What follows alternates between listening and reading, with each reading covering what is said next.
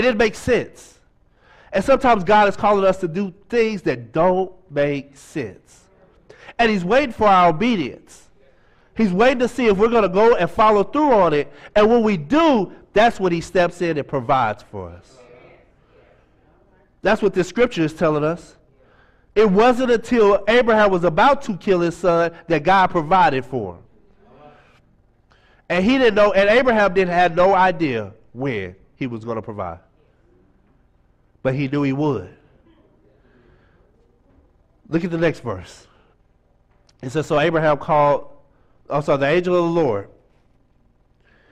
called out to Abraham from heaven a second time. And he said, I swear by myself, declares the Lord, that because you have done this and have not withheld your son, your only son, I will surely bless you and make your descendants as numerous as the stars in the sky and as the sand on the seashore. Your descendants will take possession of the cities of their enemies.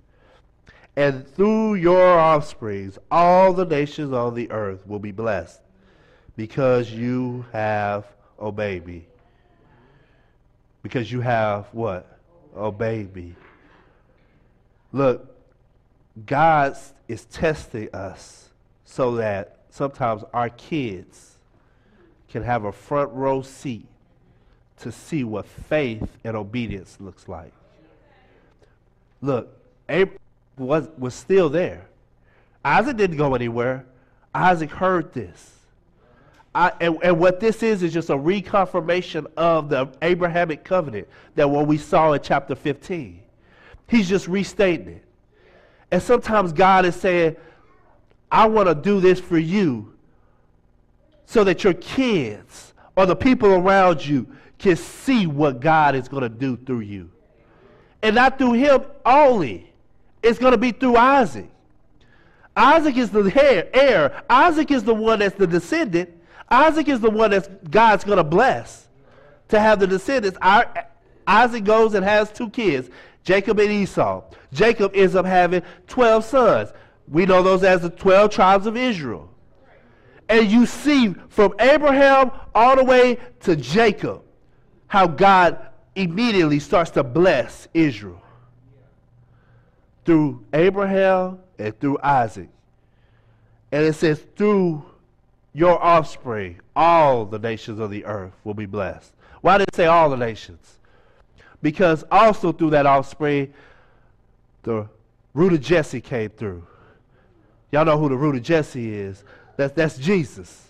And that same Jesus that took our place was the one that blessed and is blessing all the nations of the world.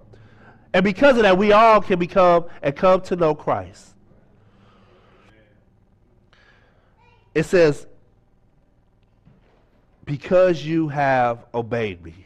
So there's 3 observations I want to make about worship based on this passage, and we're going to go home. It says faith or worship obeys completely the word of God. At no point in this story do we see Abraham questioning God. He just got up early and got on the road to go sacrifice his son. Worshipers obey the word of God completely. And also, another observation is faith or worship surrenders or sacrifices the best to God, holding nothing back. Listen, as Christians, we are to give our best to God. We're to do our best for God. We want to give him our all and not hold anything back.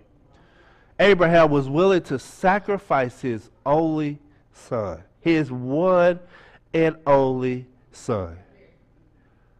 Now, if you ask me to sacrifice my son, I'm going to have a problem, but I do have 3 more.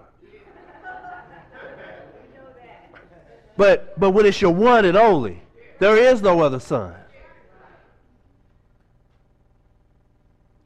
God wants us to obey him and not hold anything back. You know, we we as Christians, we like to give God, we'll come to church on Sundays, and we'll even be here on Spring Forward Day. Even, hey, God, look at me. I'm here, even though I lost an hour of sleep. And we think that that's a credit to our righteousness, and we think that that's a credit to our account. But we say, oh, but God, I got this money thing. Don't worry about that. I'll take care of that. I'll do what I need to do with that. And the other thing is, God didn't set up this life for us to win. I'm getting tired of seeing this. God set you up to win or to be successful. It has nothing to do with Scripture. God doesn't care if you win. God don't care if you have a good life. God doesn't care what you do. All God cares about is what? Obedience. The Bible says obedience is better than sacrifice. So we can give things to God and we can sacrifice to Him, but what He really wants is our obedience. So He wants us to be obedient in every area of our lives. And we a lot of times have problems with areas that we're sensitive about, areas that we want to control. The thing about humans is we want to keep control of our money. We want to keep control over the things that we have. Oh God, I got this. I'll take care of this money thing. I'll pay my bills. I'll give God. I'll give you a little bit, and I'll pay my bills. But I'm not going to totally give it to you. Or my life, I'm not going to totally trust you to provide that job for me.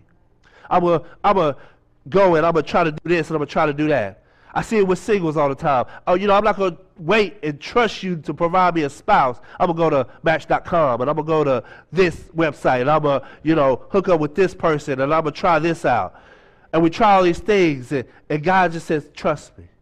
Just be obedient to what I want you to do. That's what worshipers do. And the last observation, it says faith or worshipers continue obeying completely until the Lord provides all of one's needs. Listen, we don't just obey one time. We obey all the time. True worshipers and God wants us to obey all the time, not just once, not just in one activity, but He wants us to obey all the time. And we keep obeying until God provides. Abraham was obeying all the way up until he was about to stab his son. He was withholding nothing from God. And sometimes it doesn't happen until after we have sacrificed something or given something up. God is waiting to bless us with something, but He's waiting for you to do what He asked you to do. That something He asked you to do may be to quit that job. He's waiting to see if you're going to trust Him to quit that job, and He's got something else lined up that's better for you than what He wants you to have. But it doesn't make sense. God, how am I going to pay my bills? How am I going to do these things? It's irrational. It's illogical. But God has asked us. And sometimes God asks us to do things like that, where it doesn't make sense. It defies our logic. It defies everything we know about God, or we think we know. It defies all these preconceived notions we have as God being this grandfather who just wants to give us good things and nice things. But He's asking for our complete obedience. That's costly. Worship is costly. True worship is costly. True worship will cause you to have to sometimes sacrifice your son. To step out on faith, knowing that God will do what He said He will do. True worship and faith are linked. You can't be a true worshiper without faith. And that's what we see with Abraham. Look, Abraham was even in the hall, what they call the Hall of Faith. So last scripture, Hebrews 11. Let's put it on the screen. Hebrews 11. It says, by faith, Abraham, when God tested him, offered Isaac as a sacrifice. He who had received the promises was about to sacrifice his one and only son. Even though God had said to him, it was through Isaac your offspring will be reckoned. Abraham reasoned that God could raise the dead, and figuratively speaking, he did receive Isaac back from death. He gave him up, and God gave him back. So sometimes, new creation, we just got to step out on faith. It doesn't make sense. It won't make sense. But God has called us to step out on faith. Now, I don't know if you here, you may not understand or know about the substitutionary atonement. But Jesus Christ died on the cross for our sins. And there's 5 things we have to believe in order to be saved. 5 things. We have to believe that Jesus is God. The angel of the Lord in this passage was the pre-incarnate Jesus. He was the one that was talking to Abraham. The pre-incarnate means Jesus before he put on flesh. He was the pre-incarnate. He was saying, I swear by myself. He's God. Only God can swear by himself. He's the Son of God. He died on the cross for our sins. He was buried and he rose again. So as the praise team comes, if you believe, pray with you and get to know and confirm that you are who you say you are. The other thing is, new creation, as our visitors said, there's no better place to join up and be a member. A church that's working, a church that goes out and does the work of Christ, goes as God has led us, and we're obedient.